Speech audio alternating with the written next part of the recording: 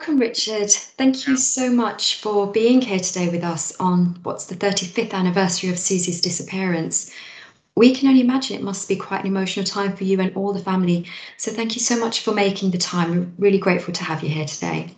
No problem. That's no problem. Actually, really. Thank you very much. Of course, it was actually through this incredibly sad tragedy that the Susie Lamplugh Trust was born, through the vision of Paul and Diana Lamplugh, your parents, the trust which has had such an incredible impact on so many people's lives. Before we discuss the trust, I wanted to ask you a little bit about Susie. Can you tell us what she was like? Well, she was a really outgoing girl. She just, at that time of her life, she'd been on the QE2 before, and she had a whole year. She went round the world on the QE2 and seen amazing parts of the world and had great experiences. And she was, I think, ready to settle down into London. And of course, London was booming at the time. There was a lot going on. And she decided that she should become a estate agent from being a beauty therapist. I remember her being very pretty. I've seen the photos, and she did, I assume, quite well as a beauty therapist on the QE2. Had some quite good gifts from clients, and so she decided to settle down and enjoy London life. And it was quite a busy time for her because there was a lot going on. I do remember quite a few parties and sort of times like that. I wasn't really part of the scene down there in Putney where she was living, and also Fulham. But I used to visit quite a few weekends and enjoy that sort of a few get-togethers. It was good. It was great. Good times. Yes. Did you get to see her often when she was down in London? Yes, when I was down in London, I would see her maybe not every weekend, because it was generally to see my parents as well. But I would, catch up with her. Yeah, it was very nice. It was good to see her. She was a lovely, very nice, outgoing. She was very, I think she was one of my sisters. We obviously, I've got three, or I had three sisters at that time. And she's probably one that I was the closest at that time to. Yes, I would say. Going back to the trust, Richard, obviously it was an incredibly emotional time, I imagine, for all of you. What was your recollection of that time, of Paul, of Diana, not just of those early years when it was formed, but the subsequent years when the trust became established? I know that there's footage, for example, of Diana working into the late hours for the cause. Yeah, at the beginning, it was just really, my mum wanted to set up the trust as something good to come out of this tragedy. And very, very early on, she was really needed to challenge her energies into something. And she saw this was a thing that was needed. And she dedicated her life, really, virtually the rest of her life, to the trust. She would travel all over the place, all over Britain, to have do talks and meet people, and she'd be coming back from one place or another, and I would come down for the weekend because I lived in Hertfordshire at the time, or at the beginning anyway, and she would have been going from one place to another. and it was an amazing amount of stuff that she did for the trust. And she really saw this as a great way of channeling, energies into a good cause. And yeah, It took over a whole house. The whole trust took the house over as such, because my father was working for the trust as well. So and he was really very much behind the scenes, with my mum as the figurehead.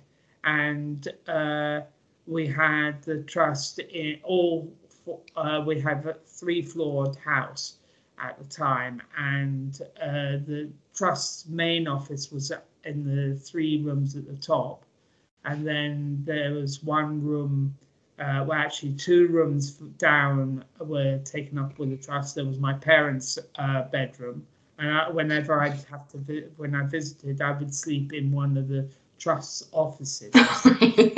And then on the bottom floor, generally where my mum would or my dad would work as well. And so yeah, it was very hectic at the trust. We had I don't know how many people working there, but it seemed about 10 people. It was an amazing amount of stuff. Yeah. Amazing. More recently, we've been having a bit of a clear out following the return to the office, obviously following the pandemic, and we've obviously amassed huge amounts of paperwork over the last 35 years, and some fantastic documents in there, a real testament to Diana and Paul's work, letters to and fro from the government, from Tony Blair. She was a really, I think, fierce advocate for personal safety and what she believed in. And it's fantastic, because even now when I speak to stakeholders, many of them actually will remember Diana being at the table and the passion that she brought. She wasn't fearful or sort of jaded by the experience at all. No, she would go would meet lots of different people on the subject. And actually, what was lovely was they were willing to meet her as well. And it really, I think they saw it as just a way of getting, I don't know, she was just this figurehead of the organization, which I don't know why they wanted to meet her, but I assume it was because of her presence was a lot to do with it. Yeah, the trust is something that, as far as I'm concerned, is my mum's, one of the things that I've really are so pleased that it continues. Her legacy, I think that's the word I was looking for. Is a fantastic legacy, which I'm so pleased that it continues on. So it's wonderful. Yeah, it's great. Anyway, continue on. Sorry. No, thank you. Why do you think the trust is still so important today? Well, it does seem like it is sad that it is, because I always, you always hope, and for most sort of these sort of organizations, you hope you do yourself out of a job as such. Yeah.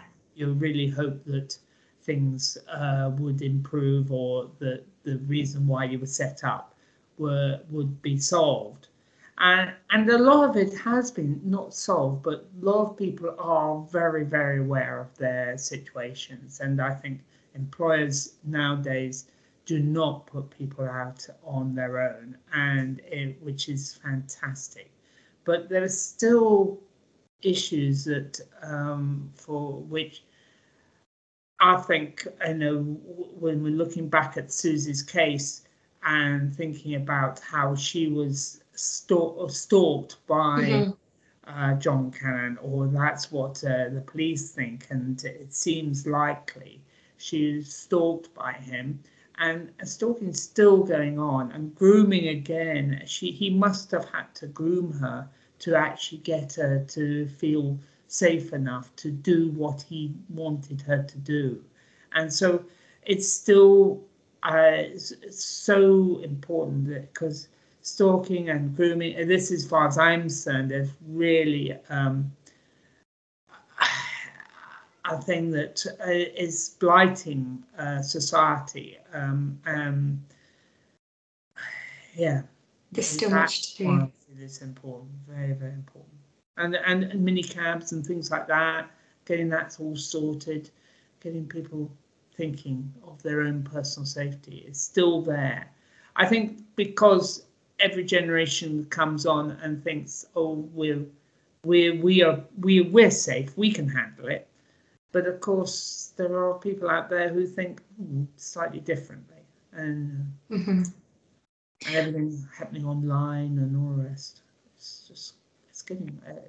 I think it's, well, my worry is it's getting worse than better, and because people are not thinking, and that's why why the trusts need to be there. There's many changing environments in which we need to continue to be proactive in. What are you actually most proud of, Richard, when you think of the trust? You spoke a little bit about Diana's legacy. Yes, that's one thing I am very proud of, is my mum's legacy. But I think what I am proud of is that whenever my mum, whenever the trust's name comes up, and my name comes up with it, when I'm talking to people, people go, "Oh yes, yes, I changed my practice. We'd never send people out by themselves." Or yes, and that's what I'm really proud of, is getting the name, getting the thoughts, getting people thinking in the right way. And I think that's what I'm really proud of. And also the trust continuing on its work. Again, I'm really proud of that, because it's just been, well, as you've known, there is always a bumpy road as far as sort of organisations like yourselves are, because of money and everything. But I'm really pleased that it's been able to continue on, and Richard, thank you so much. I mean, we tried to do justice to Susie, to your parents' vision, and I think we've achieved a tremendous amount over the last 35 years, but we know that, as you highlighted, there's still so much to do. Do you have any last thoughts or comments that you'd like to share with us at all? Really, I suppose, a good thought. I was trying to think about this, whether there was any last things to say. I think I've covered virtually everything. What things? It's Mum's legacy, which I'm really pretty proud of, and seeing her hard work all sort of still continuing on. And I think that really we I want to see it continue into the future. Obviously, I would like to see it being dismantled, because of that we have achieved all the goals. But I'm just I can't see that happening in the near future, unfortunately, which is a pity, because I've anyway, that's the way I'm very pleased anyway. Pleased for you, and it's great. Thank you so much, Richard. Thank you. There is absolutely a huge amount for us to do, but the commitment of the staff team and our stakeholders and our supporters and of yourselves, we know we've got a long journey, but we've definitely got the drive to hope to do that vision justice. So thank you for being here today and sharing some of those thoughts. We really appreciate it. All right, congratulations anyway.